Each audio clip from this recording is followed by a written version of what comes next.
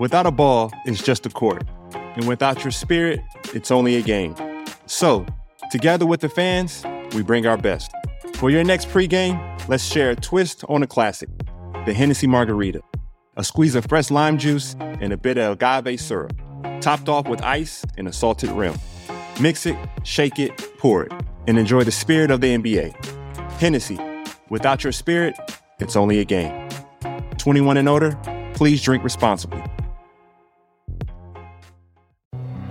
Hi, I'm Ben. I suffer from a condition called writer's block. It strikes when I'm at work. That's why I choose Canva Magic Write. It works fast, generating texts in seconds, thanks to AI. Common side effects include increased productivity, compliments from coworkers, feelings of satisfaction. Now I can say bye-bye to writer's block. Ask your boss if Canva Magic Write is right for you at canva.com, designed for work. Canva. Yes, y'all. We got a very special guest this week, looking to talk to him about his expansion. It feels like a whole pod about expansion. We're also talking about the NBA and its expansion, possibilities around the league and cities involved. We also just got off the weekend of celebration of my gracious co-host, Evan Turner, who's expanded to the age of 35. He's expanding his watch collection as well. And so this is a fun one, more thought-provoking. Sit back, relax, and learn something. Point. Forward. This is Andre Iguodala. This is Evan Turner. We're trying to get to the true essence of not just basketball, but life, and that means something. It is like a finger pointing away to the moon. Don't concentrate on the finger or you will miss all that heavenly glory. That level of understanding has been taken out of the game. What's up, y'all? Welcome to Point Forward, the podcast. Myself, Andre Iguodala, my main man, Evan Turner. ET, how you doing, my guy? I'm doing well. I'm chilling. Just had an amazing weekend. I celebrated my 35th birthday back home with the family. With some family and friends, we went to the Lauryn Hill concert, and and my best friend actually bought me a brand new watch for my birthday. So I'm on cloud 9. Oh, I like the double entendre, the cloud 9. You already know. Shout out to my man Jody Meeks, because my response would be, I had to do it. That's real. We got to catch up with Jody. Jody is a Kentucky legend. We're gonna go rock with Jody. We're gonna find him. And he's a coach right now for the DC Go-Go? Yeah, DC Go-Go. I wonder how Coach Jody Meeks is. That's a hilarious sight. But anyways, man, I appreciate you coming to hang out this whole weekend and obviously adding another notch to the belt of our bromance or whatever you want to call this. So, yeah, I got emotional this past weekend. I appreciate that. It was a blessing to exist in the world of Lauryn Hill. This is something that will revoke my black card, but I'm not as well versed in Lauryn Hill as I should be. But I've tried multiple times. But when you feel something like that with not even knowing all the words, I think that just speaks volumes to her. So I appreciate you with the unlock, because now I'm gonna go back again and I'll be able to. I think you might have told me that. Yeah, you said you never really dove into the Lauryn Hill music. You never really stand on the miseducation. I don't think you understood the miseducation of Lauryn Hill, did you? That's what I'm saying. I wasn't mature enough, or I just couldn't quite get it. And sometimes things feel different in time. Yeah. I go back to certain music that I listened to before, and it doesn't have the same effect. So you need to end that moment in time, like your age, your maturity, whatever. And so I missed Lauryn Hill, but I think hers is so timeless that I think I can get to where I need to be. So I'm gonna get there. And she really performed her ass off. She was sick. And bro, when she got the flow in, bro, literally her flow is crazy, unbelievable. I was sitting there holy shit, I'm watching Lauryn Hill with my family, my daughter's here, this is that was a great night, G. Yeah, that was a great night. Yeah, that was I enjoyed it for sure. Yeah, I haven't been moved like that but maybe I don't even know if it was a handful of times in my life, but that was an experience. That was what's up. So who was better? Because you and I both separately, we were in the building at the same time, but back in 2011, we saw the Watch the Throne tour, Jay-Z and Kanye. So in that experience, not saying like the certain level, because, you know, the song Niggas in Paris was huge. Right. But what type of vibe, what hit you different? Or was it Yankee Stadium, Eminem and Jay-Z type of, like, even more crazier? Was that up there with some of the best concerts? Yeah, because I've probably seen, it's been 3 concerts that have moved me that I can remember. Wait, no, Prince was good. Yeah. When did you see Prince? I saw Prince like this last concert before they took him out. Before he passed. Yeah. But I will say The Life of Pablo. Oh, you said that was crazy before he went crazy. You said that was crazy.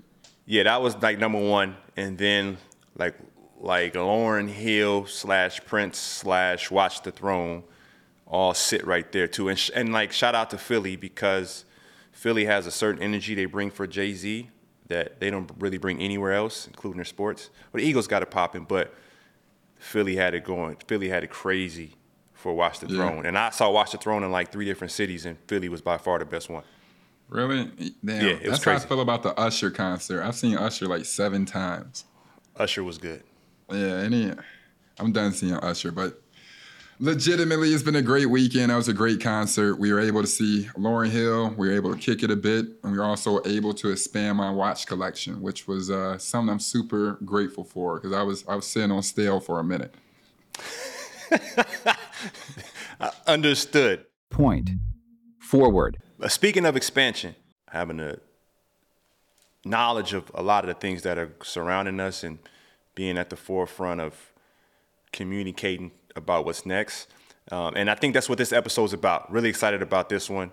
And part of it is taking a deep dive into Adam Silver's recent comments or his announcement about the NBA expanding to 32 teams possibly.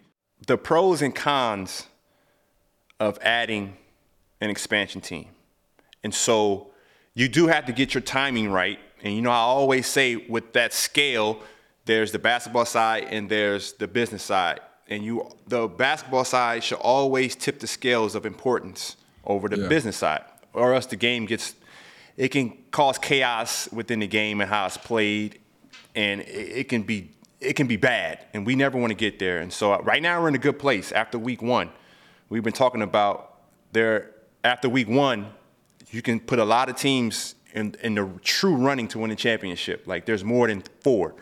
Whereas in the past, like you said, it was a long time where I was mad at Steph for being really good. But the pros and cons of adding a new NBA team, starting with the pros. 2 new big markets added in time for the new TV contracts, a higher number, and I think that's where you go global with the possibility of a city like Mexico City or just Vegas with the energy around sports betting. 30 more roster spots are open. A big thing about the union is player security. You want players to have more jobs for a longer period of time. I don't know if this is a pro or not, because I'm a big fan of 82 games. Richard Jefferson always says this, so I won't steal his line. A part of that passage to being a professional basketball player and being one of the best players in the world is going through the gauntlet of playing 82 games a year. And so I never want to see the games be reduced. Yeah. But on our list, we're saying that can be a reason why the league could have a real reason to reduce the number of games, maybe to 76 games. And then you also just increase revenue and visibility just by having a larger market to play to. Con side, you reduce the payout of distribution from national TV deals. And it could possibly dilute the volume of each team. I could argue that all day long. Well, let's argue that after this, because I do want to. That's an interesting topic to bring up right after that point. Yes. Okay. So we'll get to that in a minute. And then small market teams definitely don't like expansion. You got more attractive cities, especially with all the cities we named. You got Seattle, you got Vancouver, Mexico City, and obviously Vegas. Those are 4 very, very, very, very attractive cities, even though 2 are out the country. That might take away from smaller markets who struggle to get free agents. Okay. And then we're saying it would be harder to create super teams, but I don't know if that's a pro or a con. So we'll just leave that there. Yeah, it wouldn't be hard to create super teams. They're going to figure out a way to swing from them. That's for sure. Nick's going to make a way. Believe that.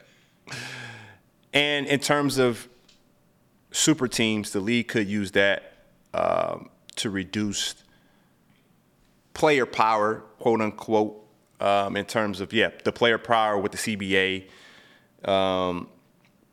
You got more teams in the play. You got a lot of money, more money being distributed to players for max contracts. So it would entice a guy could sign for $100 million a year very soon after this TV deal possibly.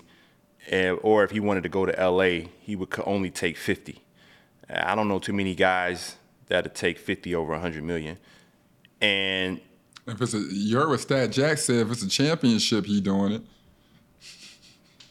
No, it ain't worth that much. And I actually did it. Yeah. It depends on who you are. If you're in the right market for yourself and you know your end goal, it works to take less. But if you're taking less and you're a superstar, it's not worth it. If you're taking less and you're like the 4th or 5th most important on your team, I wouldn't say better, but 4th or 5th most important down the line, taking less is more beneficial to win a championship. And this is a con. This is not a good thing in terms of expansion, but more roster spots do dilute the quality of play.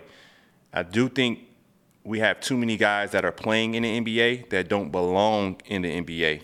Yeah. And when I say belong, you can speak to this. If you're not in the top 8, which the top 8 is 30 teams, that's 240. It's 450 players in the league. Like, keep it a beans, right? If you're not in the top 8, bro, like, you in the practice type shit. Like, you know what I'm saying? Like, you're in the top 8 going somewhere and playing, like, you'll be able to play elsewhere, but it's like, yeah, the expansion, I'm worried that too many people in the town will kind of drop off. And not in like a negative sense, but it's already like 4 or 5 people on the team that are just there anyways. You know what I'm saying? But what city would you like to see the 2 new expansion teams in?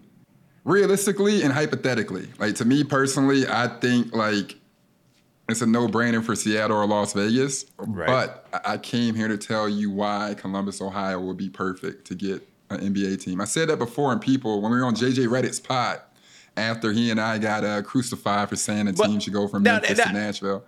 I think they misinterpreted what you said. I didn't see it as you're saying that Memphis. I think JJ. I don't think JJ was saying it either. I think you were more or less saying, like Memphis or maybe you brought it up. I think you may have said it before JJ, and I would take your side before I would take any other person's side. But I didn't think JJ was saying move Memphis. I think he just moved on quickly as mentioning another city, and it was in the same breath but a different conversation. He wasn't saying move Memphis. He was more so saying okay, this city will be added, not moving Memphis, but including Memphis.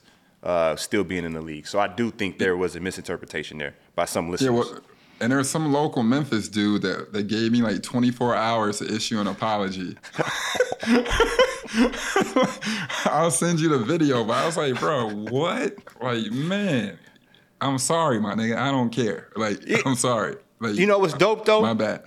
I had to explain to a guy. I usually, it's less and less, but I was probably once a month now, maybe once every other month, that someone will mention Memphis to me in an elevator or a random place. And so getting off the elevator in New York when I was there for the retirement, a guy was real cool and he wanted a picture. And I was like, cool. He was like, man, we from Memphis. And I'm like, oh, that's what's up. It's all love. He was like, man, I wanted you to play for us. So I had to explain to him again about that situation. But once I explained to him, how business works, how sports work, how the narrative works, he was very gracious in terms of, I didn't know my bad. It's all love. And so it was super cool. So, yeah, much love. And, Memphis, the Grind City era, like growing up and everything was like some of my favorite times. And even just the energy of how they got the franchise now cracking. It's dope to see. So,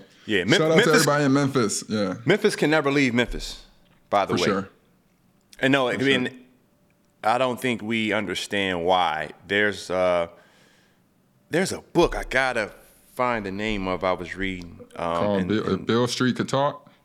It's not that one. It was basically on the history of African Americans and our struggle through, coming from the South, going up north, ownership of things, it being destroyed, race riots, race wars, so on and so forth. But it was a guy, I think he's riverboat background. He found his way up north, and he was like, I think he was a half-breed, black and white. But you're still a slave, even if you're half. Yeah. But maybe his father had some with riverboats, and he worked on there, worked his way up to Memphis. He ended up owning like a third of all of Memphis. Like he had all the money, and they basically took all the stuff from him, blew it up or whatever, burned it. It was crazy story. I got to get that book. I got to be more versed in that. But somebody can look it up. The sparking a thought is all that matters. But we'll put that on the book list for sure. Yeah. But Memphis has probably the highest percentage of African Americans in the NBA city. Yeah, and to be honest with you, I don't know what happened like last series or whatever. But like they also are like a very classy like group as well. Like you know what I mean? Like they don't get as buckets. Sometimes it's like Atlanta might get buckets. Like you know what I mean? Mm-hmm. Sometimes you might walk up in a building like, bro, if you don't get the fuck out my, you know what I mean? You don't get the fuck out my face, G. Like it depends on towards a bit. Yeah, they're cool, but there was something with the Warriors, and it got kind of interesting there. But I will say, I am a fan of their coach. Like I watch him closely. I like how he's super competitive. Yeah, they got those guys down there playing. Great brand of basketball. Like some basketball is good for the game. Some brand is bad for the game of basketball. And I think the way that they coach, they raise, the competitive nature, the IQ. All their players, when they're on their court, they play with a sense of pride, with a sense of duty to the actual game. They're trying to push it forward, and I can sense that within the organization. So I got nothing but respect for them. Shout out to Memphis, man. So per usual, our ADD kicked in, and I think I forgot the topic, but I'm pretty sure we were discussing NBA expansions. Yeah, NBA expansions. So where would you want to see a team hypothetically, if you could? Well, DraftKings has a hypothetical odds on the next NBA expansion city. Super dope. It's super dope, man. You can actually bet on this. Well, technically, it's not on a site to bet on it. Our good friends at DraftKings came up with some realistic odds just in case, and I'm not mad at it. They're looking like geniuses on unbettable bets. So I'm rocking with that. So I'll name these list of cities. Yep. Vegas having the highest odds. Vegas, followed by Seattle, Mexico City, Vancouver, Louisville, St. Louis, Kansas City, Pittsburgh, Baltimore, Nashville, New Jersey, Tampa, San Diego, London made it, Montreal, Cincinnati, and longest odds on the list, Virginia Beach. Shit, well, I'm going to ask where Columbus ended up, hypothetically, if they doing 25,000 odds. And the top two were Las Vegas and Seattle, which were plus 120 and plus 180. And Mexico City was the next closest at plus 600. So it's a surefire, looks like a surefire thing that they're going to Las Vegas and Seattle. How do you feel about that? Well, let's start with, I want to don't forget about Mexico City, because they're I'm loving it too. Yeah, there'd be a longer shot than those two, but starting with Vegas, it just makes sense, with how betting has become more. What's the proper word I'm looking for? You can stomach it, like you can stomach that cultural. vice. Yeah, sure. Right. It almost feels like the marijuana thing, right? Can I say that? No, for sure, nigga. Yeah, it's from the earth. Yeah, you can say all that. Boy, I was about to say one more thing. I'm like, bro, it's like Vegas is the place we're seeing football. Football led the way. I give them credit. Mm-hmm. And you're seeing, but football is once a week. And so you can, there's so many teams. There's only 18 games during the season. You split up the games, 9 and 9, 9 away, 9 home. And so if you're the road team, Vegas is a tourist city. And you got a lot of tourism coming in for those football games. It's very similar to London. I was having a great conversation about London and the games the NFL is having over there in those different football arenas. And they're selling out. And it isn't particularly the fans having an affinity to one of the teams playing. Like, they're so spread out in terms of which teams fans root for globally in the NFL, possibly in basketball too. And so I think all that comes into place. But we saw what it was doing for football, the city of Las Vegas. And I think with the Aces' success, viewership going up for the W, attendance being at its highest levels in the finals for the W. It's an amazing thing to see. We have a lot of preseason games there now. I think those are all testing out those markets to see the energy. Could that market? You look at the Golden Knights, the hockey team got it jumping. Like, hockey, people don't really watch hockey like that. And 5 or 6, like, that got jumping. So, like, I think the energy from there's something there that's going to make people happy. You go see hockey, no disrespect to hockey players. You go see hockey, you're going to go watch a game. But the fan base, too. I think that demographic in Vegas could have something to do with it as well. I mean, look at some of those casinos. Like, you have a casino for every different demographic. And so I think there's like players, here's something that people don't know. Vegas is only like the 40th largest market in the country. I think. Is it? Yeah. Because what happens in Vegas stays in Vegas. You in and you out. And so that'll be interesting to see. Vegas looks like a sure shot. They got that, what they spent, I don't know, $6 billion. It's some astronomical number on the new arena and its surrounding area for an NBA team and arena. And now that kind of caught me off guard too, because now I'm thinking, are there too many venues in Vegas? Because everyone has a large venue for large acts, for concerts. And you want to have, when you build a venue that large, I just read something about Barclays, the arena in Brooklyn. Like, they're bleeding money. Like, they're losing money because of all the other stadiums that have been built around New York. The Islanders aren't playing in Brooklyn anymore. Guaranteed to get that concert coming in, all that. Right, because you got newer ones coming along. They're known not to do well with attendance in Brooklyn, although Brooklyn's like top 10 largest city in America. People don't know that. But why would they struggle with filling up the Barclays? And so will there be an oversaturated market in Vegas in terms of arenas? These are for-profit organizations. Yeah, but as long as you get one person, obviously that's a big if. It'll be an expansion team. But if you build it, you get one person, somebody can fill the seats. You know what I mean? Like, we forget so much with that. But like a Victor pulled up to Vegas, he's filling a lot of seats, don't you think? Yeah, or make sure you line up the Vegas franchise with the top next prospect in the draft. That doesn't happen, people. All right. LeBron ended up in Cleveland, and D Rose ended up in Chicago.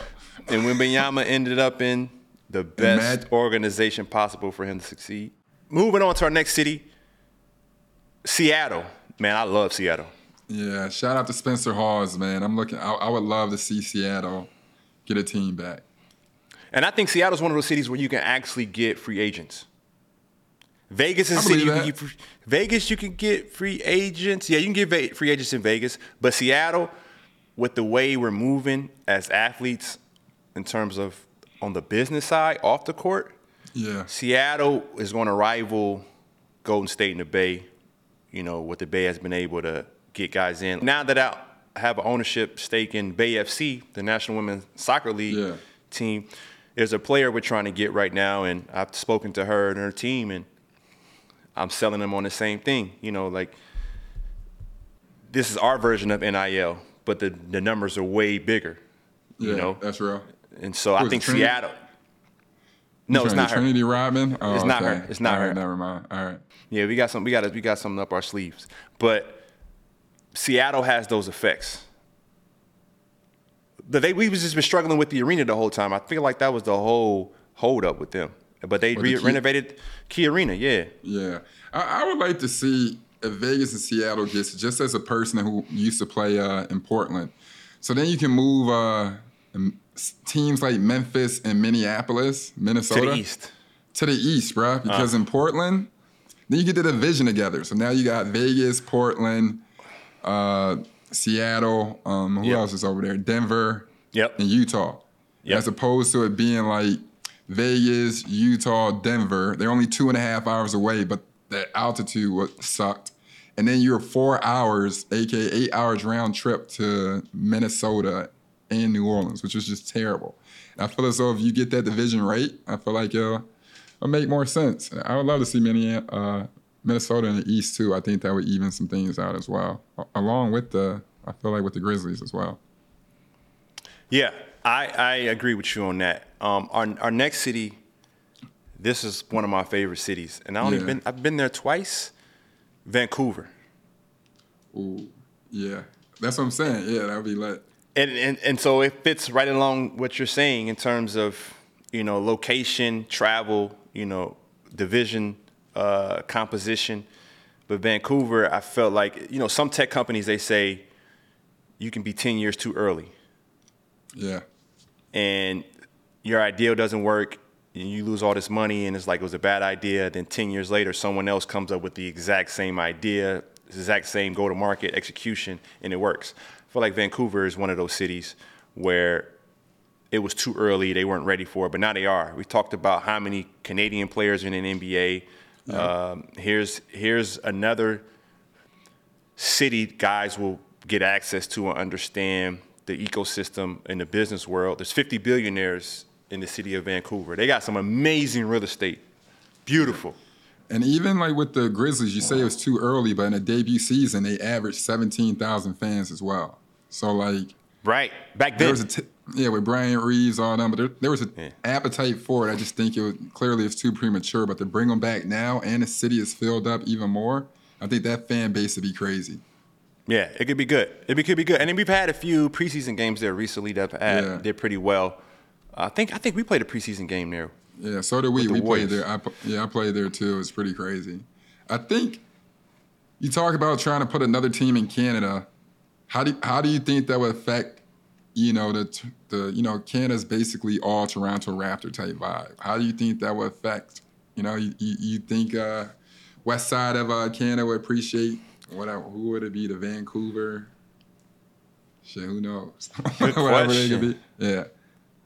The Vancouver Glaciers. Or would you want to, or would it be more beneficial, because you mentioned Vancouver, but I'm not mad at the Mexico City idea.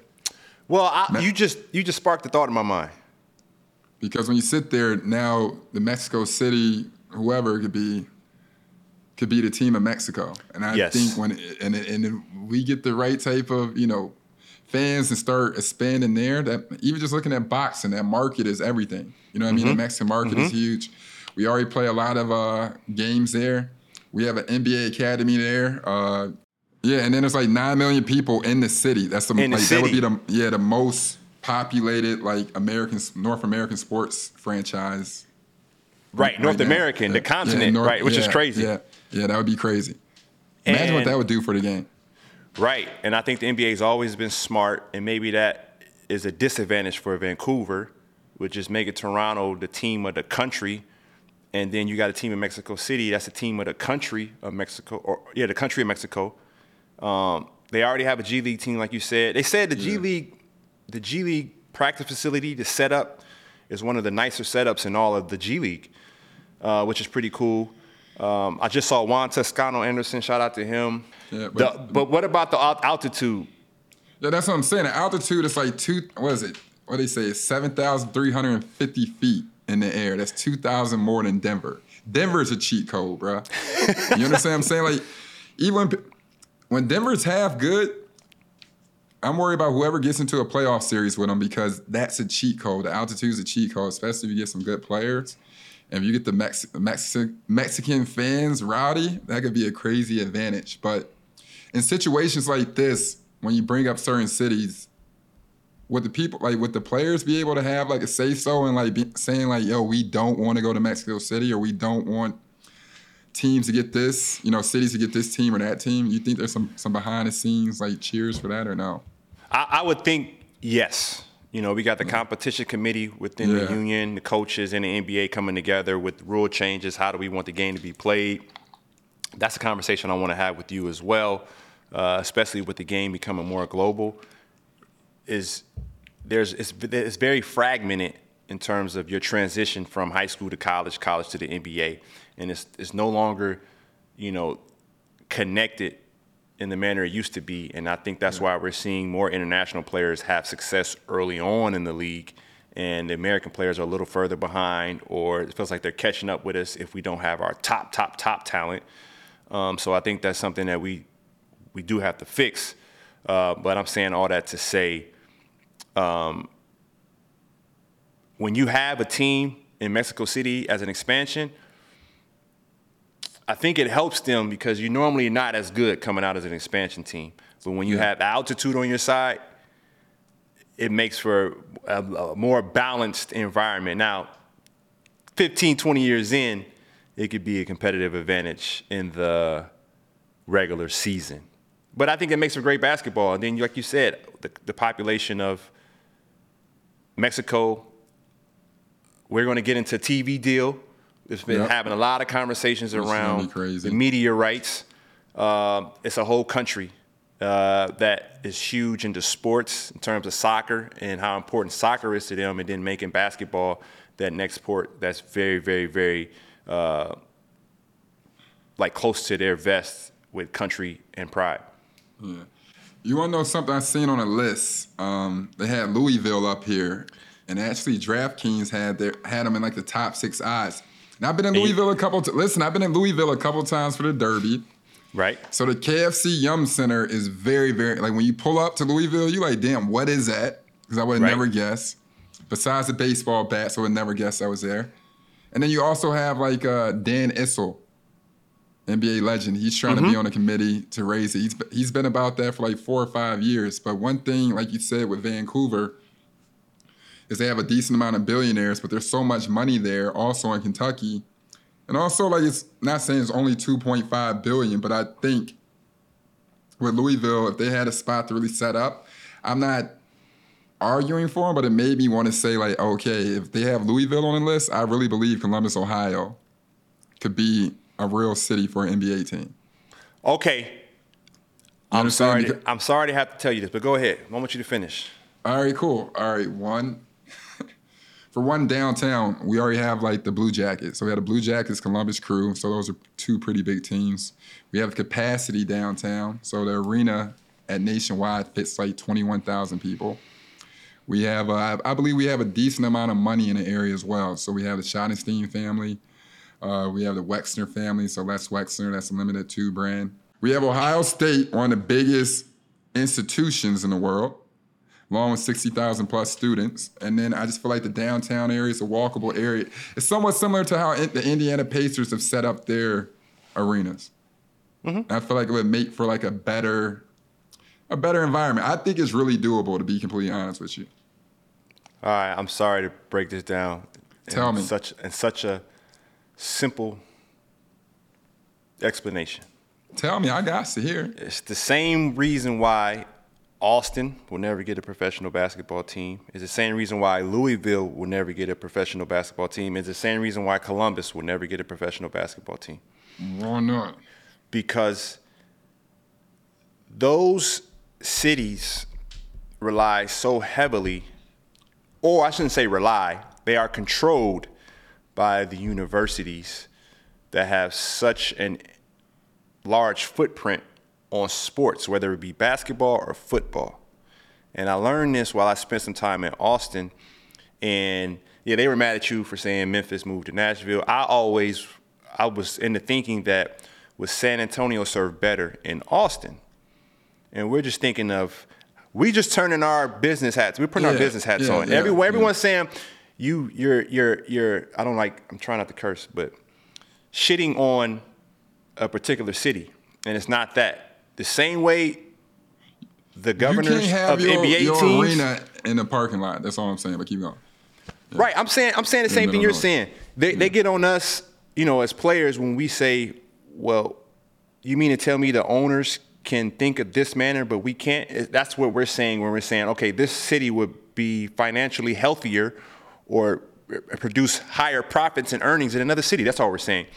Yeah. But that's why Austin would never get an NBA team, which is like Louisville the same way. Louisville is like top 5 year in, year out, regardless of the team success or the record in terms of basketball revenue that's brought to the university, which is brought to the city, brought to jobs, so on and so forth. Yeah. You bring in another, like, why haven't we had a successful college basketball team in the city of New York? Like, it's crazy.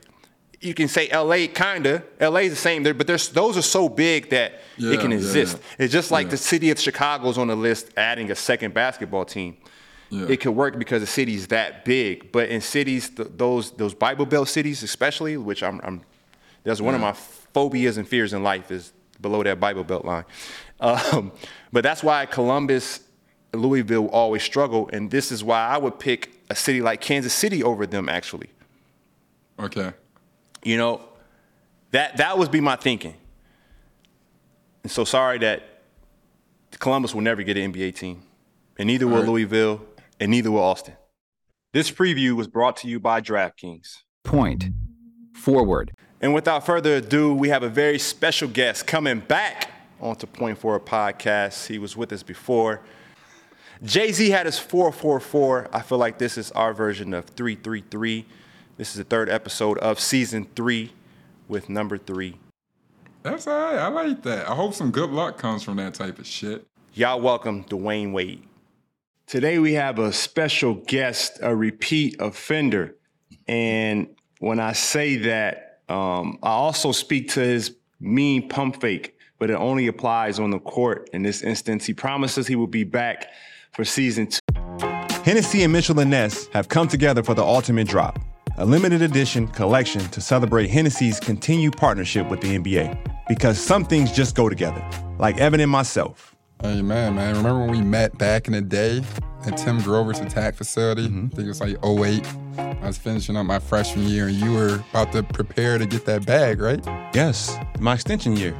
We met in 08. In 2010, we fast forward to be each other's teammates. I obviously thought I was better than you. Then the first day of practice, I go baseline, and you Brian blocked my shot before Brian. That was a good block, G. I remember that. Bro, that was an amazing block. I'm looking like, bro, what just happened back there? And then I'm like thinking something, like talking to my agent, like, bro, you just said I was better than this dude? Look, on the court, you're surrounded by a collection of personalities, egos, and talent. But when the pieces come together, that's when you form a great team. The same thing is true when you mix a great drink. Different ingredients come together for the first time, complementing one another to make something out of this world. And beyond the drinks, this drop with Hennessy and Mitchell & Ness celebrates the intersection of basketball with art, music, and fashion. Elements of culture that represent ways the fans and players pay homage to the game. The exclusive collection will have a limited drop available for both in retail and online. Check out @HennessyUS on Instagram for more information. Hennessy, without your spirit, it's only a game. 21 and older, please drink responsibly. Hi, I'm Ben. I suffer from a condition called writer's block. It strikes when I'm at work. That's why I choose Canva Magic Write. It works fast, generating texts in seconds, thanks to AI. Common side effects include increased productivity, compliments from coworkers, feelings of satisfaction. Now I can say bye-bye to writer's block. Ask your boss if Canva Magic Write is right for you at canva.com, designed for work. Canva. So he didn't pump fake us. We appreciate that, especially with everything that he has going on. It's just a blessing to have another conversation with him because of all the other things that he's been just killing it at. Not only is he attempting to do some new things, but he's succeeding in attempting those new things. Y'all welcome back. He has so many names now. I actually saw you were a question on a game show that I just recently saw with DC Young Fly. DC Young Fly.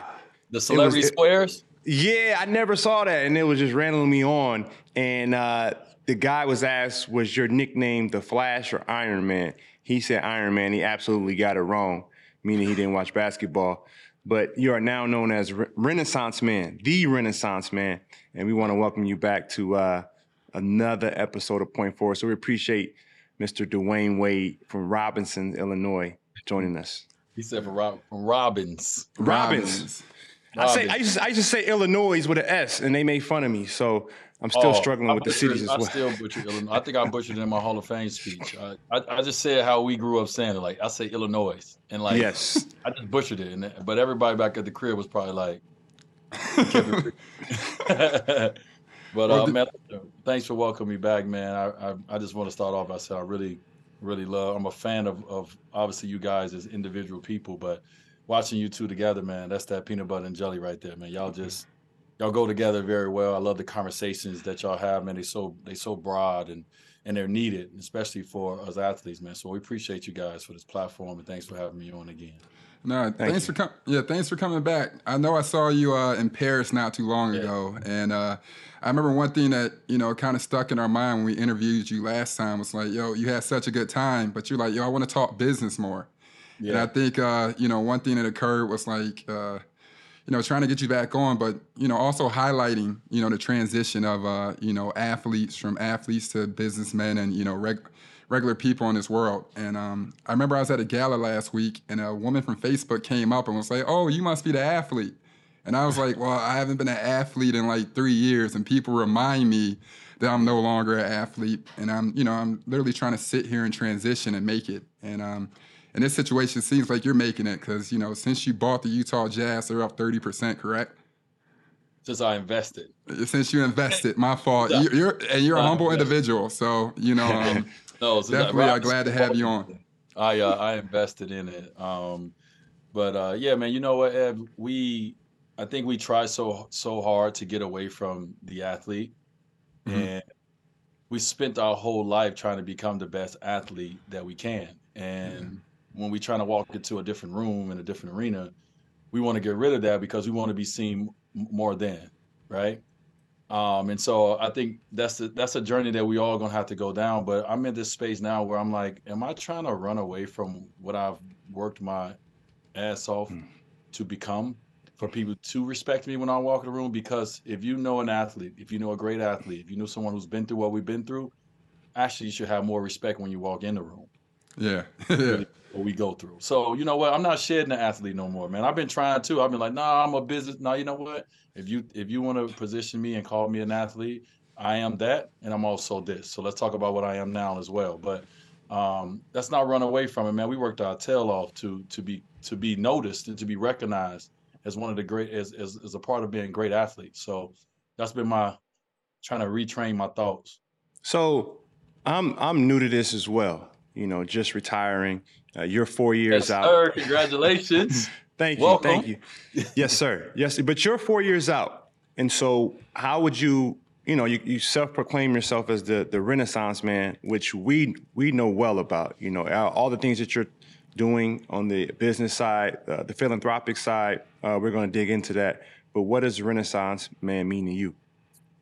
That's just, someone who's great at everything, obviously, but someone who does everything, who does it all.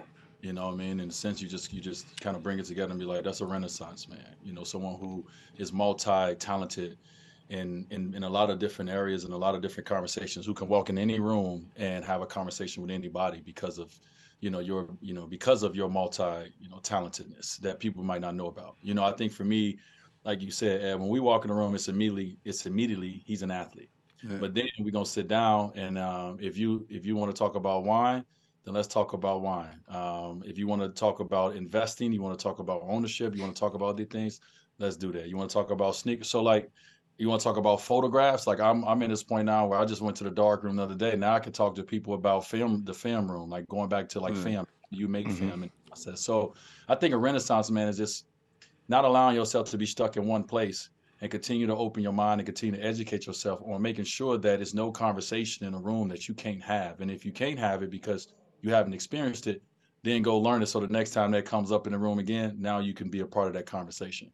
That's real. So at what point, I know you said earlier that you didn't, you don't mind being an athlete and being recognized as an athlete.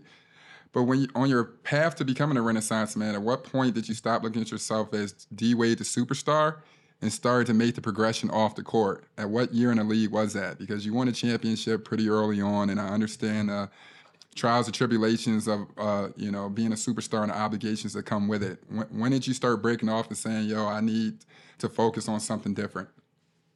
I think I started focusing on different when the injuries started to hit. We all know when you start playing, when you play this game and you having injuries after injuries, as confident as we are, we lack some confidence too. Am I going to get back to that level? Am I going to be perceived as this? But also too, it gives you time to see other things and understand that, oh wait, basketball is not everything. Because to get to where we all got to, basketball had to be everything at one point in our life.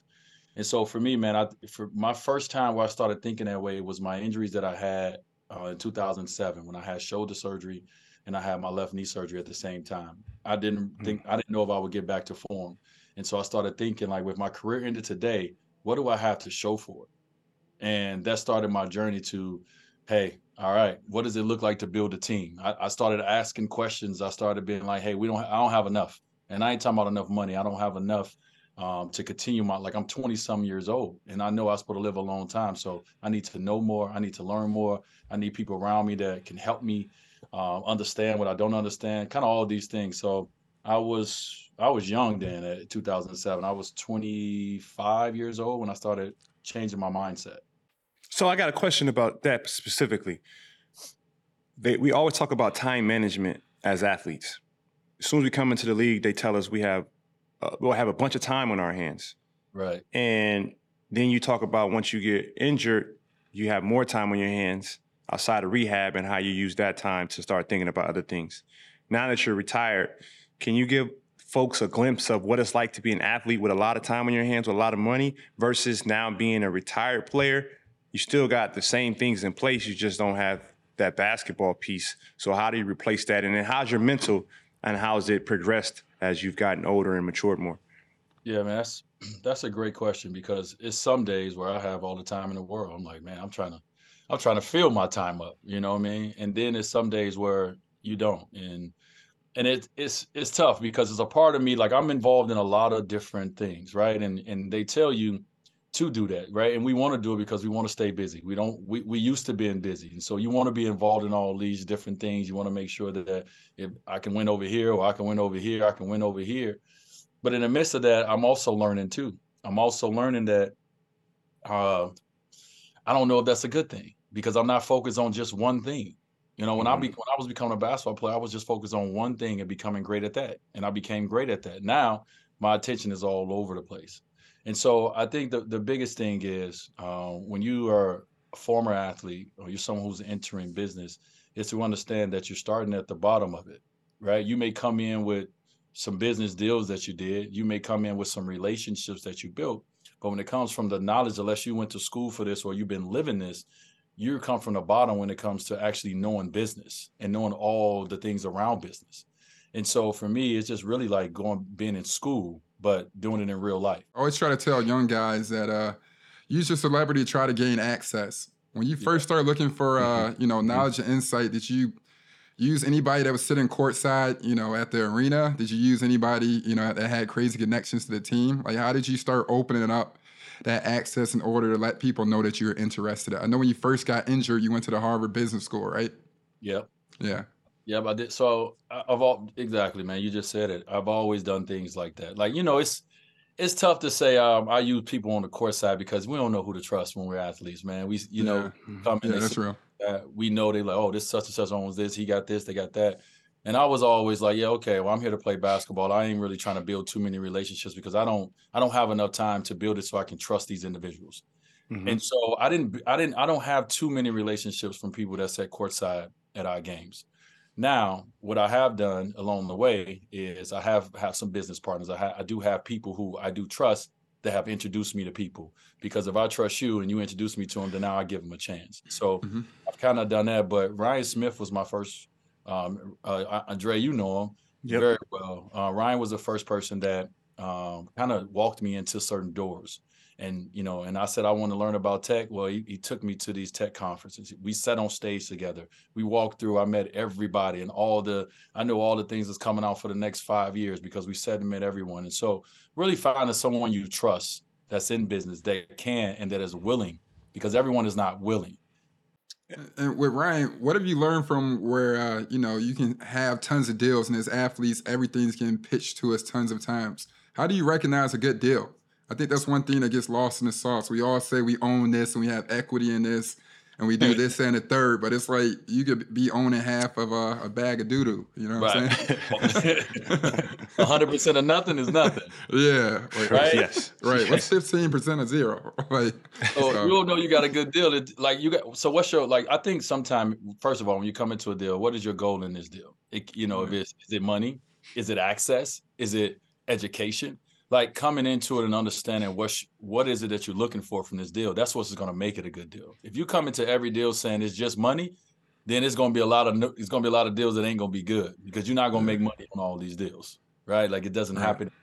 And so first of all, identifying the reason. Every deal I go into, man, and I don't want to say this because everybody like, yeah, you want to make money. And of course we do. But certain deals I go into is to get access. It's to be educated. It's to be in a room where I've never been before and I may not get. So let me pay to play, like whatever the case may be. And so you got to find out what it is. And so for me, like, let's just take the WNBA. Being an investor in the NBA and got opportunity. And I got my towel right here and representing. Okay, there we go. I got an opportunity to invest into the Chicago Sky, the WNBA. Well, the first person I went to was Ryan. Hey, this is an opportunity that's come to me. What do you think about the WNBA?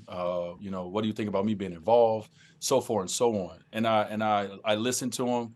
I took, you know, everything that he told me and I kind of, you know, took it into my own thought process. I took it back to my team. Hey, this is what my business partner is saying about this opportunity. Let's look at it this way. So he just helped me even think about my investment into the WNBA and how to look at it. And so it's just asking those questions, right? From people that you trust, that's going to give you straight answers.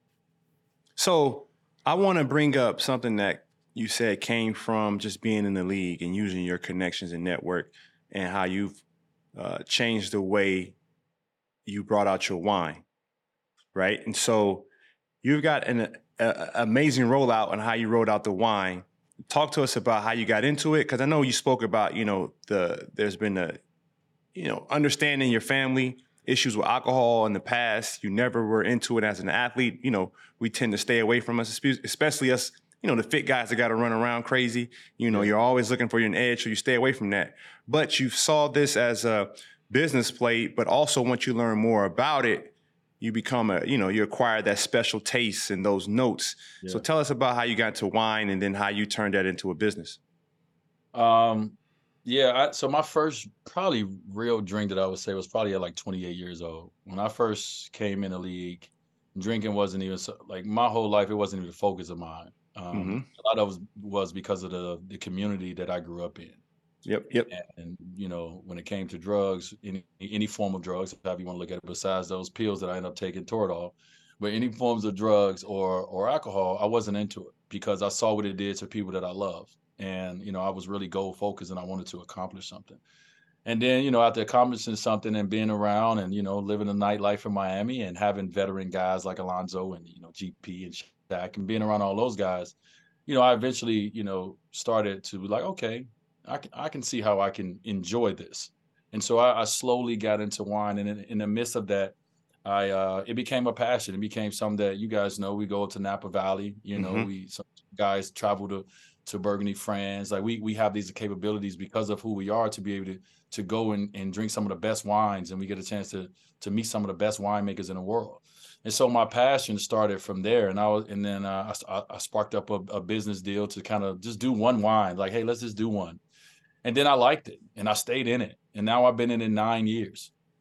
And in the midst of being in it 9 years, I realized in year 9, I got so much further to go to learn, you know, what I need to learn in this industry. If I could do it all over again, I would come into it way different than I did the first time. I would come into it 100% the owner of anything that I do. but I was coming in looking for a partner because I'm like, hey, I don't know this space. I need to partner with somebody that can help me navigate through this world. And that wasn't a bad thing. But now going into my 10th year, I'm like, man, I want the ball in my hand a little bit more. Yeah. I want to make a little bit more decisions that, when you have partners that you can't make 100% of the decisions. And so it's a lot of things, man, that I would love to sit down with, especially when it comes to athletes that are trying to get into certain things, and just giving them different ways to look at how they went into it. I'm in it for the long haul, hopefully. But the way I got in it, I would do it different now. I just kind of jumped in it because I was passionate about it. And it's been great. I've seen Melo now, we had Aspen Food and Wine. I see CJ. Right. We had Aspen Food and Wine. I see CP, who's an investor into. We had Aspen Food and Wine. So I see it growing within athletes, and I'm proud to be sitting at that table. But I also know that it's so much that we need to learn from the business side if we want to be successful in wine that we don't know. And so that's the process now for me, is to learn how to, the next 10 years, how is Wade Cellars going to get to the point where we on the radar at all when it comes to really making a big impact in the wine industry. And I want to just give a shout out real quick, ET, to CJ. He has McCollum Heritage 91. And then a big shout out to Channing Fry, who's like my brother from Arizona. He has Chosen Family Wine. So want to give him a huge shout out. Go ahead, ET. Yeah, bro. Well, you're saying something about learning. I know one thing that occurred that's super important to you. You said like in our culture, we usually have hard liquor and vodka, forced upon us. So we oftentimes get a negative, response in regards to alcohol.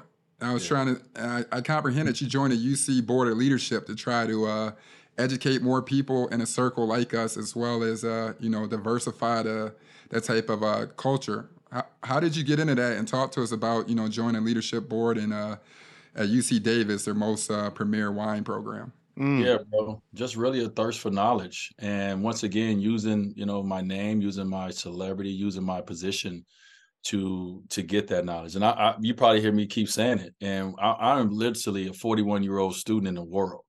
And I'm definitely a student in the businesses that I'm a part of, but I'm also a student in the ones that I'm not, right? Other things that I'm interested in, whether it's art, whatever it is, I'm becoming a student in all these areas. And so getting a chance to sit on the board of UC Davis is to get a chance to be in the room once again where it happens. And then we go into another sector that you jumped into, talk about the media landscape and 59th and Prairie Entertainment. Talk to us how that came about. You had the Redeem team where you were a producer on that, and it's a Netflix deal, which is a huge deal. Then Warner Brothers and Bleacher Report, and how you done your deals with that. How have you thought about the media landscape, distribution, owning your likeness, and then what different types of projects you've been wanting to put out, and how you partner with other people in the projects that you put out? Yeah, man, it's I think it's a lot of us, especially a lot of athletes who we're storytellers. First of all, you know what I mean? Like, we are storytellers. And to be, I said this recently talking to my brother Melo, to be able to come out of certain communities that we come out of, we had to create stories in our mind. We had to create that dream and that visual in our mind. We became storytellers way before we got production companies. And so I love telling stories, and I love being a part of telling stories. And so starting 59th and Prairie, giving a nod back to where I grew up in Chicago, it's all about that. It's about highlighting stories, man. It's about telling the stories that I want to tell and that I feel like, other people want to hear and listen to. It's a very tough industry. It's very competitive, as we know. And so to be able to get wins like the Redeem team, to be able to be an executive producer on The Cube, which I, was a host as well, to be able to get these wins, it helps. But it's hard to get, these scripts passed and get it on TV, and if you get it on TV to have it continue to stay on there. Right. So I give so much credit to, the Issa Raes of the world, the individuals who are doing it at the level and the scale that they're doing it at. We only can hope to do it. So right now we're partnering with individuals. We're highlighting other stories. And in the midst of that, we're getting wins. And so I got to give up a lot of love to John Marcus, who is my partner in this at 59th and Prairie, because every day this is what he do. He eats, sleeps, and breathes, trying to make sure that 59th can highlight the stories that is a part of our ethos. And that's some stories that you never heard. That's sports stories like the Redeem team and other stories, so forth and so on. It's families that look unconventional. All the things that I embody and that he embodied, we try to highlight these stories because we know we're not the only ones who want to hear these stories and want to see these stories. And it's inspiring. It's so inspiring. Sorry, ET, but like, Yeah, no worries. watching that stuff is, like I send that stuff to my young boys, my rookies. Man, make sure you watching The Last Dance. Go watch The Redeem Team. Go watch this. And I'm not doing it thinking I got to support D Wade. I'm doing it because you made a great body of work. Like, you're an artist. And it's I just want to just say that, man, like, it's such a beautiful thing to see. And like the unconventional family, and how do me on the outside looking in, how do I approach it? How should I be thinking about it? So I do want to just thank you for that. Like, you've changed the way I think on a lot of different topics, whether it's basketball, life, business, all those things. And that's inspiring for us to keep doing for one another. So I appreciate that. Man, I appreciate you saying it. And I think one of the most important things for us is, as you're going, I'm in this journey. So my wins, I take the small wins and I celebrate the small wins as well. But my wins are small. But how do we know if no one shares with us? We have a lot of people who are successful that maybe we know what we look up to, but if they're not sharing with us how they become successful, then it's then it's going to take us 10 years before we learn something we could have learned in year one if we had a different kind of, orbit of people that want to see us continue to win. And so for me, man, all I've tried to do along this journey is show those wins and show those, those different success moments. And also tell, like right now, like it's people here that's way more successful than I am, but I'm willing to talk about this journey before I become the success that I want to be. Because we need to know, like, what's the steps? You know what I mean? We understand that all these steps ain't going to be, it ain't going to be a championship every time. That sometimes you're going to have to go here to go all the way back just to get back there. And so it's important, man. And that's why I said what you guys are doing, the platform that y'all have, y'all getting people to tell stories. Y'all getting people to tell what's the journey, how the journey is, because people are listening and we need to hear that. If we don't know, then we don't know. That's right. I want to move on to something different because obviously we want to keep pitching you as a Renaissance man. And recently your wife and you won, what was it, the President's Award at the NAACP? Oh. Yes, 2023 award for your philanthropic work. So when it comes down to that, it's always so crazy. We're talking about everything as a businessman. Have you been able to squeeze in that time and also make a big splash in that sense? There's a lot of people that show up when it's good for them, but you constantly show up for that battle day in and day out. Where does that come from? What does it mean for you to win that award? Well, I mean, it's an honor, obviously, right? Like, the individuals who have been chosen to represent that award. I mean, you can ask if you know anybody that's around me, you can ask them. I did not want to accept the award because I didn't feel that I deserved the award, just being honest. And, maybe that's, people say, oh, he's been humble. I feel like it's so much more that, to do. And when you start accepting the awards and, it puts you there like, oh, look, he's doing it. And I have so much more to do. And it's a lot of things that I do that I don't even want to be publicized. I don't want people to know because I don't do things just for that. But also, too, I understand what standing in place looks like at the same time. And I knew. Hey there, it's Matt Norlander with the CBS Sports Eye on College Basketball Podcast. And yes, we are in the thick of the college hoop season. Our pod runs at least 3 times a week and covers everything you need to know. From the power conference team to the mid-majors, the scoops, the stories, game predictions, previews, huge recaps, everything. We cover it all. To find us, search Eye on College Basketball Podcast wherever you get your pods.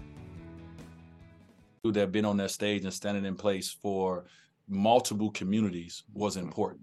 To see a black man, to see a black father, my wife is a black woman, to see us standing on that stage accepting that award and saying the things that we were saying, that moment was important, more so than the actual award. But, like I said, I definitely understand, man. I've been able to, because of the experiences of life, I've been able to experience a lot of different communities, a lot of different cultures that a lot of people that are from our community that we didn't grow up knowing about and definitely accepting.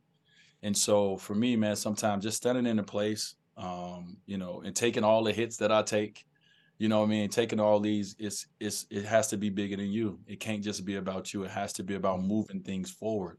Mm-hmm. And so everything I try to do when it comes to, philanthropic, is just moving things forward. Even if I got to take the hits and, from what other people say, the conversations, the lives that you can change by opening your mouth and sharing certain things, is important, and we need that. And so we try to do that. Yeah. You mentioned moving things forward, and even though you take a hit, recently you picked up and moved from Florida where, Dade County was quote unquote Wade County in order to move to California, in respect to protect your family and your rights and, all the craziness that's occurring in Florida. Talk about that. How tough was that? And I guess since you retired, who would have thought coming from the South Side and, just trying to be an NBA star, you're catapulted into all these real life issues where you have to take a stand on. It's not only impressive, but it's admirable because some people would, fall away from it and be like, it's not my problem. And I don't want to deal with this and be upset and, continue to say, no, I'm D Wade in this sense and not elevate and take on more fights. Yeah, man.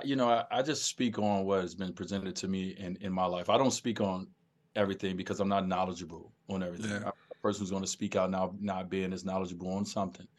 And so when it comes to my family, I'm knowledgeable on that. I know my family. Everybody out there may think they know them, but I know them, right? And so, when it came down to just thinking about my children and, and where I felt that they was going to be able to be them best selves and be able to succeed, I looked at my daughter Zaya as my son Zaire was like a junior already once I retired. And so he was pretty much cooked. But I looked at my next child, which was Zaya, who was in 7th grade. And we just realized that the community that she needed, it was not in Florida. Unfortunately, it wasn't there. And even though we tried to force it, we went up to the schools. We tried to talk about, hey, do you guys have a community? Do you guys have a queer community? What are y'all doing with the queer community? How are they activated? And it wasn't really a lot of it. And so from there, we started to say, okay, we have to find a community that Zaya, that our daughter can succeed in, that she can become what she's becoming today in. And California was that for our family. And when we decided to move out, now you get even more things that's coming out and I don't like to get in. I tell people all the time, like I politic, I politic, but I'm not a politician. I'm not trying to be a politician. And people think because you speak out on issues and because, you can speak well that you should be a politician. That's not something that, I'm trying to do. But I know how to politic very well, right? At the same time, it's like politicking without being a politician. But in the midst of it, I'm a protector of my family and, the safety of my daughter, the community for my daughter. California had that community for her. And that's why we, decided to move west and decided to pay a lot of taxes when I didn't pay any taxes at all throughout my NBA career, because it was about, my child, reaching. They hit you in the head. Oh, it's hitting me in the head. Like, y'all can't even see. This is my bedroom, my closet. No, I'm just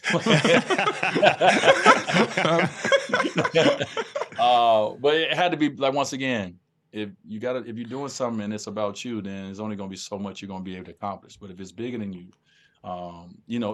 listen, you're a champion. You know what I'm talking about. When you do something in life that it's not about you and it's bigger than you, the amazing things that you can accomplish, that you will see this. Like I see my daughter shining in a way, and I ain't talking about shining in where the public know. I'm talking about individually shining, walking with her chest out, with her head up, with the confidence that I want my child to walk through this world with. And a lot of it is because of the change of scenery. And so if I gotta, take a step back and give up Wade County and, let it be Butler Block or whatever the hell, I don't know what Jimmy called it. Butler Block. I don't know. That's a dirty block. Ego's not big enough, for that, man. It is ultimately about, making sure that, hopefully the ones that I love are in a place where they can become their best selves, like I'm trying to become my best self as well. Yeah. So as a parent, especially a retired parent, which I'm new to this, and I done got chewed out a few times. How you find that balance? On one hand, like, you got so much going on. You got days where you might not have anything to do that day. You want to fill it up, but those days they're too filled up. It's like, oh, I haven't spoken to my kids today, but understanding, because the male ego can get in the way in terms of I'm providing. But at the same time, it's like your presence is key with your children as well. So in terms of being a Renaissance man, how does parenting play in that role in that? And how do you look at succeeding as a parent? Because we still don't know everything. Like every day as a parent is a learning experience. Yeah, bro. I mean, I don't think we're gonna know if we succeed until they're about in their 40s. That's when you get to see, like, how did I do? My parents are now like, oh, okay, we did all right. You know what I'm saying? I think one for me, what I've tried to do is I've tried to be realistic. I'm not trying to be unrealistic and say, hey, I'm gonna be at everything, and like that's not my journey. Like I'm still trying to build business. I'm the first in my family to bring in these kind of resources, and so it don't just stop because I retired. I have to continue to keep going. So that means I'm gonna have less time with everyone, right? And so I'm realistic with that. But what I do, man, is when I do have time, when I do carve out the time, the moments, the quality of time that I spend with my mom and my dad and my kids are so important. And so like I always say date. Like I date my kids, I date my people. I make sure that I go into, okay, what is it that they want to do? What is it that they like, or what do I want to expose them to? Like is like I don't just do it. My time, I ain't just spending time. I'm spending quality time and important time with all my people. And they feel that. They feel that it's organic. They feel that it's real. That it's not just me. Just hey, I'm here for a little while and now I'm going just to show face. And Right. so, man, I spend time, man. Like tomorrow morning, like I want to get up and I want to do yoga in the morning, right, real early. But I also want to make sure I'm at drop off for my daughter, who's kindergarten, and I also want to make sure that I'm at lunch with my son, who's 10 years old. But I also want to make sure I get to the gym with that. Like I got all these things I want to do, and so it's for me to carve out the time. And like when I get done with this, I'm about to carve out a time and we're about to go make some food for my mom and spend that time with her. So I just try to find these things that I know is important for them. And when I have that time, that's where I'm spending it. I'm spending it on something that I know is important to you. Or I'm just sitting there listening to you like Zaya. I'm gonna listen to her because she's gonna educate me. She's gonna give me so much. And so I sit in there with my little black book, which is up here, and I listen to her speak and talk about her life in high school and all these things. So man, it's just really quality time, making sure that you're doing it, and you putting those quality moments, you putting these moments together that for them is going to make the picture that they want. And so I'm all about moments, and they can't have me at 100% because if they do, you're gonna lose yourself. But when they do have me, they got me, and I'm gonna give them everything I have from attention and from love and from experiences and all these things. But I'm gonna be realistic also and say I'm not gonna be at everything. I'm not going to be, you know what I'm saying? Like my fatherhood is not going to look like that person's fatherhood or that person's fatherhood, but this is how I show up. And ultimately that's what's important for me is that I show up, and I show up whether my son's playing in Africa, whether my daughter has a recital and I've just got back from Africa, wherever it is, I show up. And so that's what's important for me. As my son just FaceTime me, that boy crazy.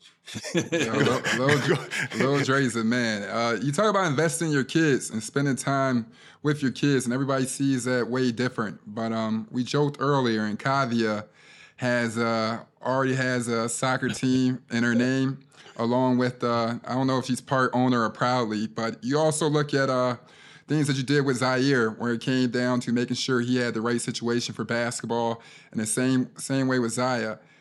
Talk about how important it is to not only create opportunities, but also pass them off to your family. I still love the Muanoi opportunity that your dad had, that commercial like 20 years ago. Not the Muanoi. No, but it was lit. I'm like, oh, damn. Like, he turned up. Like, I was sitting there like, man, good for Mr. Wade. Like, he was a real star. And, you hear certain people, you even listen to Shaq, and he might be like, yo, I make my kids go earn everything they have, or they can't buy this, or they can't get that. And we all, and Dre and I talk about what level it is to give to your children and when it's too much of a spoil. But I think it's also like very important to provide and give access. Can you talk about the steps you take in regards as a parent to not spoil them too much, but to also make sure they're good?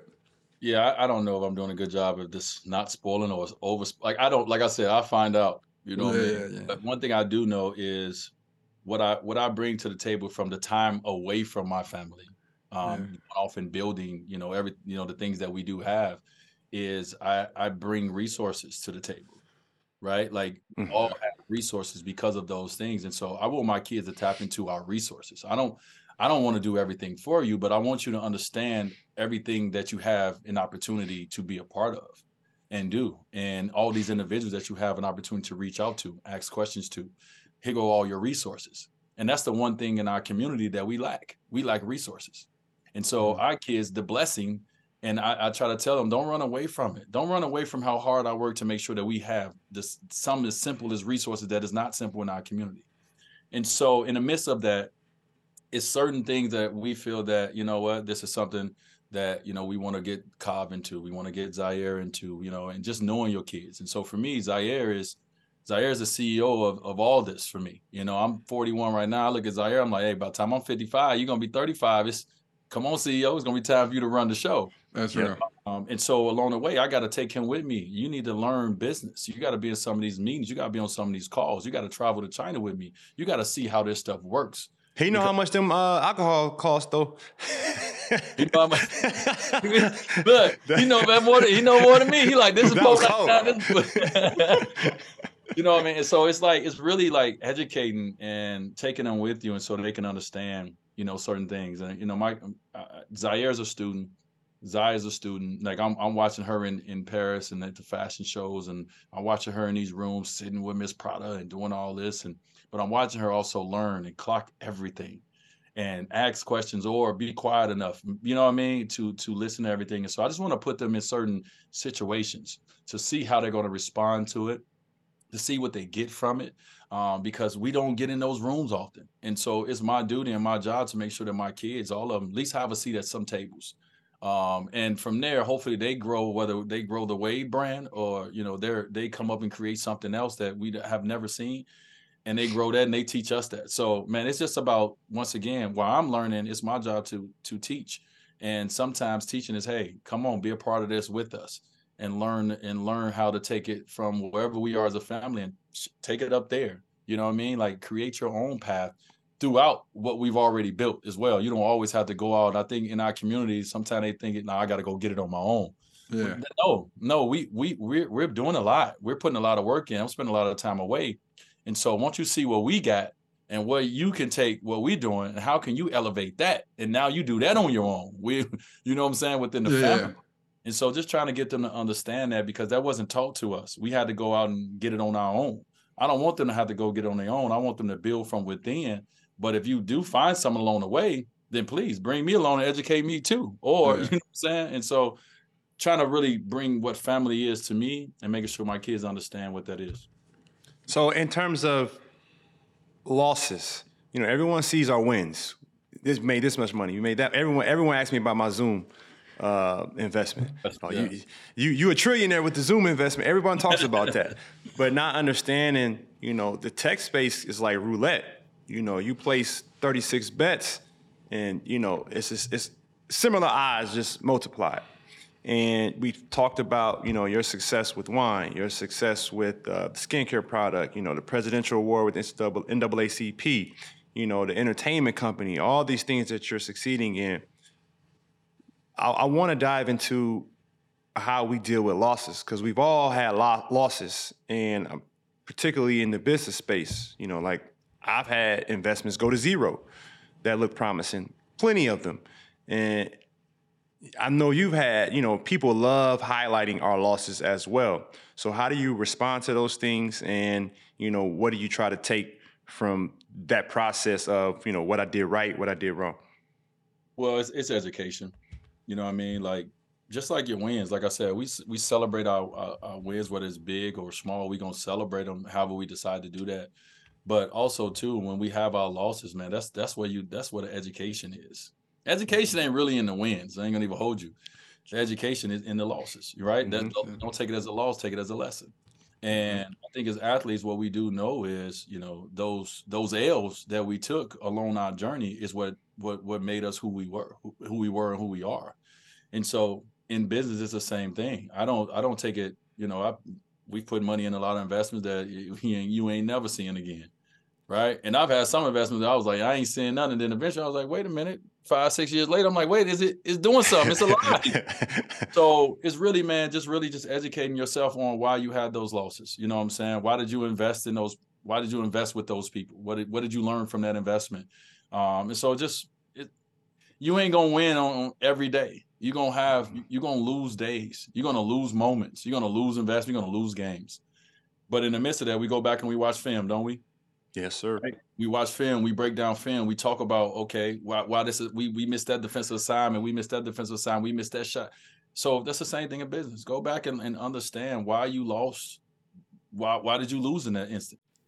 I wanted to ask you something, because I know you said in your later years you always enjoy drinking wine and having business conversations. And in a mixture of that, I think you also said, I made my career, I've had a GOAT career, but I might not be in the debate for GOATs. And one thing that I noticed from the older generations of like Magic Johnson, Michael Jordan, everything like that, when you talk to LeBron or Carmelo or D Wade, are y'all like, yo, this is a marathon? Like, we did this basketball shit a little bit, but like wait until the next level in the next 30 or 40 years. I'm gonna blow this shit out the water. Let's see who accumulates more. Do y'all ever have that type of battles? You know what I'm saying? Because at the end of the day, you guys never stop the competition. And I think it's pretty dope when you see the way that Magic Johnson and Michael Jordan paved to what you guys are doing now. True story. It's unbelievable. Even how the union built so much, has grown so much. It's like we have to have those real combos and really celebrate where we just came from in like 2 short decades. Yeah, man. I think one thing we have the ability now to see is when people do have wins. And I think it depends on how you take a win. So Bron has a lot of wins. I know Melo has a lot of wins in businesses, right? Like even they have more wins at times than me. And then at times I have a win. But it's just like when I get done with a game, when I was early on, I'm like, okay, what Bron do? Oh, we had 45 tonight. All right. You know what I'm saying? And so it's just how it's not coming off as being a hater of someone's success. It's coming off being pushed. And you know what I'm saying? Being pushed by somebody else that, you know what I'm saying? Because sometimes you think you've done it. You get a win, you do something, you like, hey, I did it. And then you like, wait, he doing what? Yeah, it's like being friends with Dre. You know? You're like, damn, this nigga amazing. Yeah. Like, he a monster. Like, God damn, again? Shit. Yeah. No. You got a hole in one. I was hating. No, I was hating. He said I was. I'm like, this dude got a hole in one, and I got good and he got close. I'm not good though. You good. I'd rather be good than get a hole in one, because now I didn't just raise the level for myself that I wasn't ready to raise yet. I'm like, I'm up in this game. I was skeptical. I'm like, nah, he rich enough. He rich enough to figure out a hole in one out of nowhere. I'm like, nah, I know exactly what that is. I'm just trying to be like Steph, man. I'm trying to be good at life. When you're good at life, man, when you treat people the right way, it's the karma of life. Mm-hmm. So, man, at that moment, my karma was good, man. The guy stopped the world, and he said, let me bless this young man right now. And to hit a hole in one on the 7th hole of Pebble Beach. What's up, Ryan Smith? I just thought I'd throw that out there because Ryan ain't done it. He live on Pebble Beach. But anyway, but it was great. You know how hard golf is, and to hit a lucky shot like that, man, the world stopped for about 5 minutes before I had to get back to golfing. But I was floating for a little while. I ain't gonna even lie to you. Go ahead, E.T. Go, Dre. Talk. No, I'm saying I'm waiting on that moment. I'm waiting on it, and I don't know what I'm gonna do. You can't wait on it. Oh man, you can't even wait on it because you ain't gonna never know when it's gonna come. Like you can wait on. All right, I can wait on a par. Like all right, you can't wait on a hole in one because that's the luckiest. You gotta be lucky. You know what I'm saying? Like some people, good. They know if I hit it with this club, it's gonna spin back because the heel. All right, we understand that, but you don't know if that ball gonna roll back in that hole. That hole as big as this. That's and real. So you gotta be. It's all luck, man. But it's also it's a blessing that when it happens. And so I just got blessed, but I wasn't prepared for you, so I just took off. I didn't know.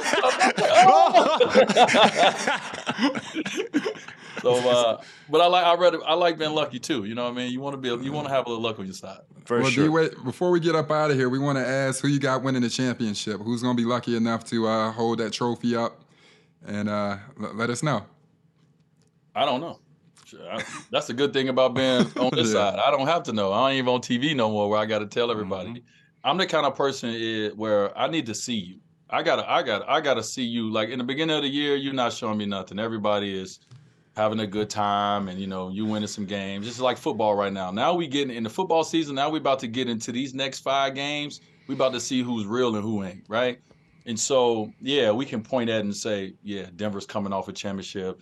They got the best player in the NBA, so forth and so on, because he won a championship and he's the finals MVP last year. So he is the best player coming back this year, no matter what polls say. That's how us as players, we say, like Giannis said, Steph won last year, he's the best player. That's how we go. That's how I roll. But you can look at all these teams and say, okay, the Lakers got a chance because now they depth and this and that.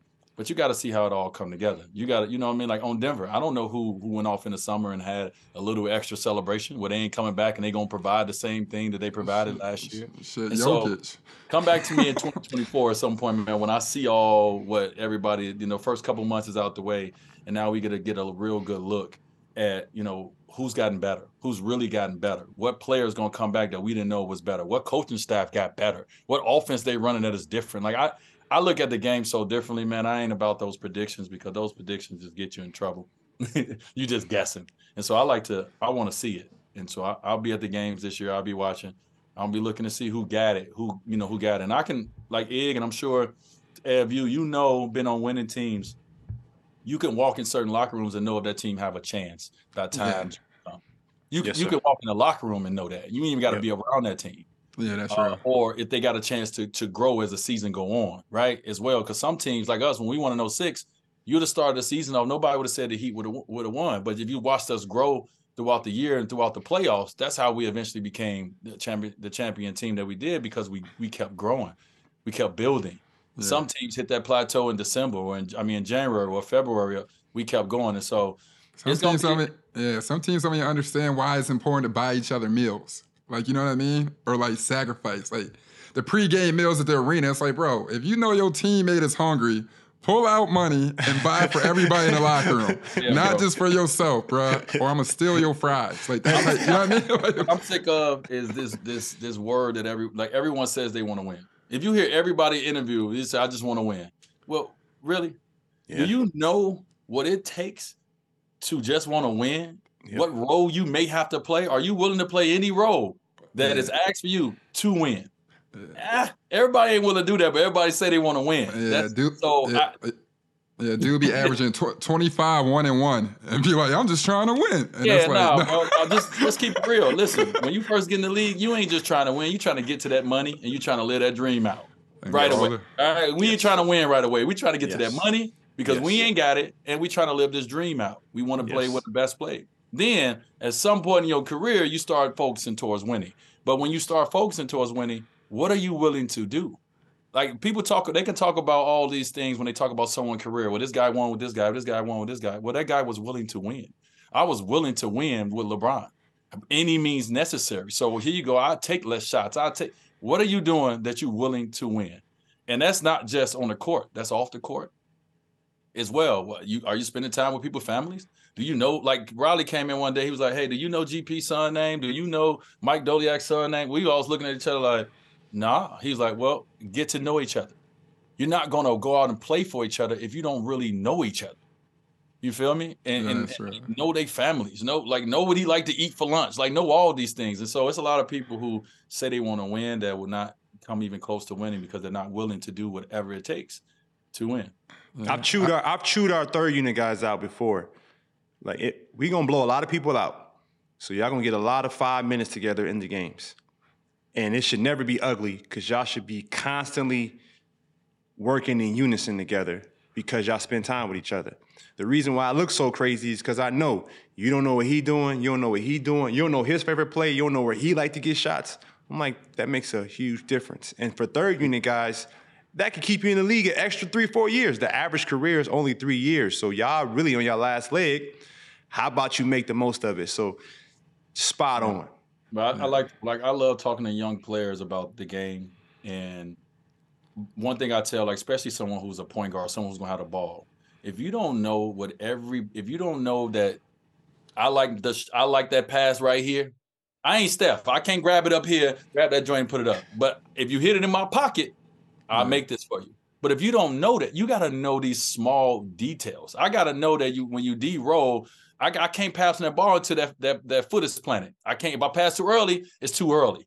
Like, you got to know all these little small details about each teammate on your team, especially if you're one of the best players on your team, if you want to win and you need everybody to win.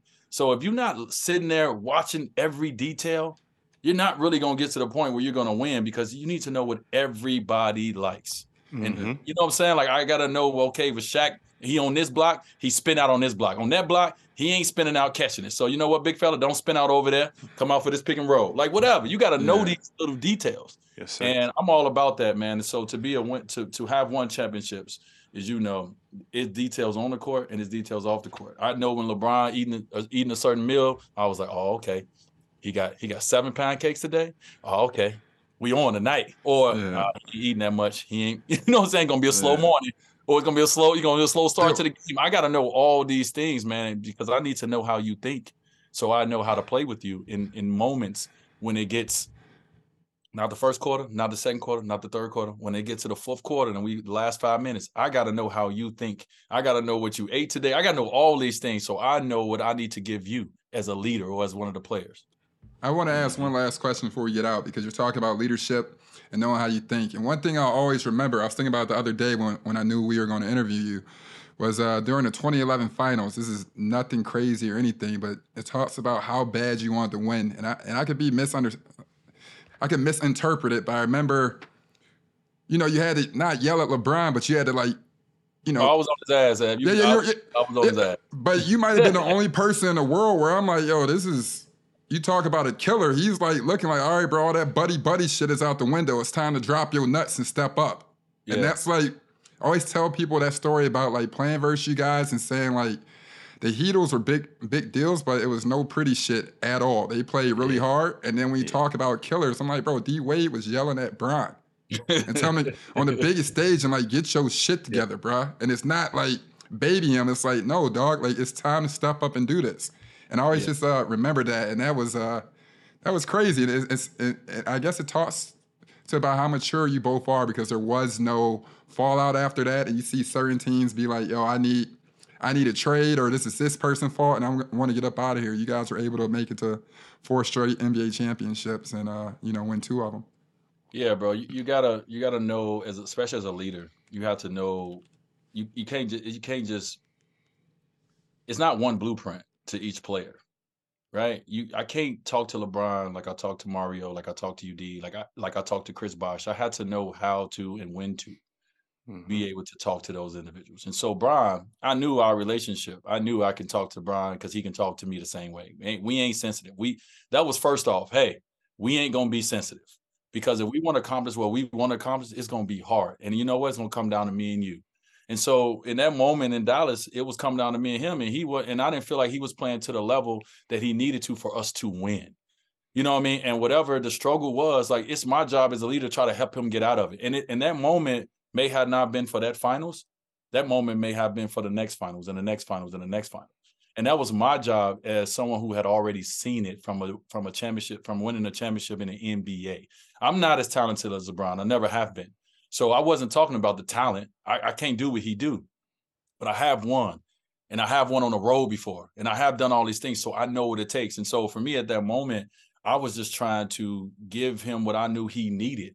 And I had to light a fire under him in a certain way, and he took it respectfully. And we didn't win that finals, but we won the next one, and we won the next one, and we was in the next one. And we watched a player go from, he's very, very good, he's one of the greats, to now he's at that GOAT conversation because he learned how to win. And so I'm not saying I taught him how to win, but I did give him certain details that he needed to help him get over that hump, just to be able to win in the NBA a championship. Now, he did the rest physically and all those things. That had nothing to do with that. But I do have a role to play as well. And that was my role at that time, was to, at that moment, I was like, I got to get on him, because he's not understanding this moment right now. I understand if we let this next 2 possessions go, it's over for us. Yeah. Like, it's so important. And when you're playing in the finals, possession by possession. And even though he'd been in the finals before, he never won one at that time. So he didn't understand the importance of that. And it was my job to try to bring him back so he understand the importance of what we needed from him, and what, to try to win that game and try to win that series. So and accept his destiny. I got one final thing, and he'll never say it, but if you feel this way, can you make one final push or a stamp as to why my guy Andre Iguodala should be in the Hall of Fame? Well, I gotta. So let me first of all, I was going to end talking about Ig anyway, because to go through 19 years, Ig. Yes, sir. 19 years in the NBA. First of all, man, like that's incredible. The longevity of that, and not healthy all those years. So to fight back through injuries and all the things you had to do to be able to stay there and be an important figure on one of the greatest franchises and some of the greatest teams that we've ever seen in this 76, 77 years into the NBA. 77 years into the NBA. That is a testament to you, to your family, to everything you stand for, and the sacrifices you made along the way. I think people forget the Philadelphia Ig. They forget the one that was flying over everybody. That when him and Iverson was on a break, you go watch out. They forget that Iguodala. They forget the one that was at Arizona. Like they forget those. And so, first of all, I just want to give you so much respect for coming into this league and finding your role and being one of the greatest ever to do it the way that you did it. You don't have to look like Tracy McGrady career or LeBron career, or your career is players that will love to walk away from this game and say, I played 19 years. I won 4 rings, right? Yes, sir. I won 4 rings. I played with some of the best players in the world, but they needed me to do this and this and that. And I stepped up and they counted on me. Like your story. It's incredible. And so I feel that when players have careers that you have not experienced before, that is Hall of Fame worthy. Like Robert Horry is Hall of Fame worthy because we've never experienced what he brought to the game. Mm-hmm. So it's not just statistics when it comes to being a Hall of Famer. Some people, now it's levels. It's some GOATs in the Hall of Fame that don't want to wear the same jacket as other people. I respect that. I respect Deion saying my jacket should be different. I respect it. I'm one of them. Different room. But when it comes to what Ig brought to the game and how he did it, how many players you see doing it like that? How many players? Like I want to look and see who's going to be the next Iguodala, who's going to be the next Udonis Haslem, who's going to be these players that take these roles and master them roles, and also in the midst of mastering the roles, have to keep doing this. Oh, I got to change and do this. Oh, you need me to guard LeBron.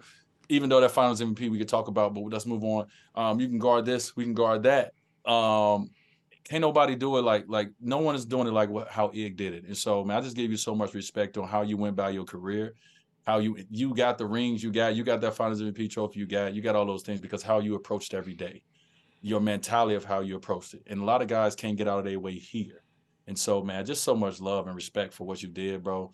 Welcome to this side, but man, you had a hell of a fucking career, bro. Man, I truly appreciate that coming from you. You're so damn humble that I got to remember who's saying it. So I truly appreciate it. I appreciate it. We all on the journey of basketball together, man. Yes, sir. You know what I'm saying? And it is all about situations. It's not, I think some people they're super duper talented and, they have that level. And some people have been put in better situations than other people.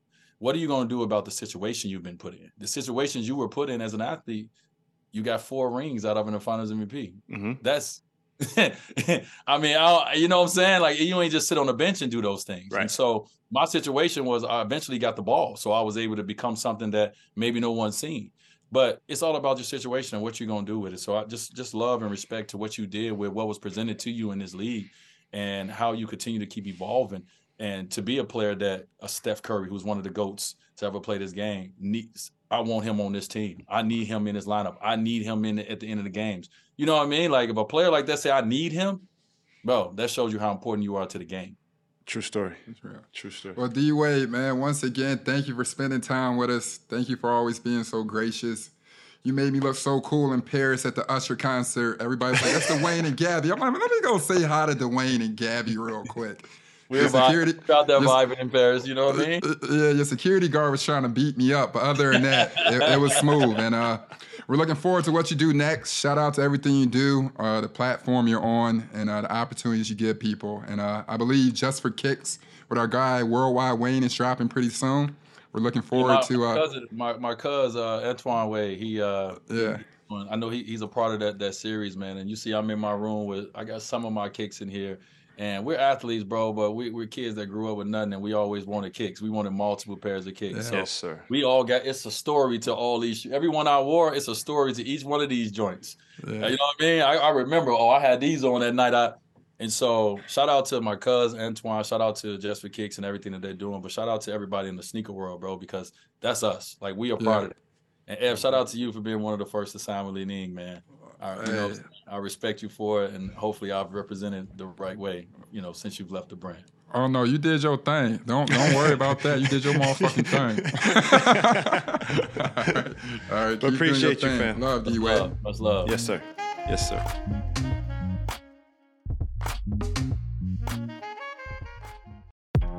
Without a ball, it's just a court. And without your spirit, it's only a game. So, together with the fans, we bring our best. For your next pregame, let's share a twist on a classic, the Hennessy Margarita. A squeeze of fresh lime juice and a bit of agave syrup, topped off with ice and a salted rim. Mix it, shake it, pour it, and enjoy the spirit of the NBA. Hennessy, without your spirit, it's only a game. 21 and older, please drink responsibly. Hi, I'm Ben. I suffer from a condition called writer's block. It strikes when I'm at work. That's why I choose Canva Magic Write. It works fast, generating text in seconds, thanks to AI. Common side effects include increased productivity, compliments from coworkers, feelings of satisfaction. Now I can say bye-bye to writer's block. Ask your boss if Canva Magic Write is right for you at canva.com, designed for work.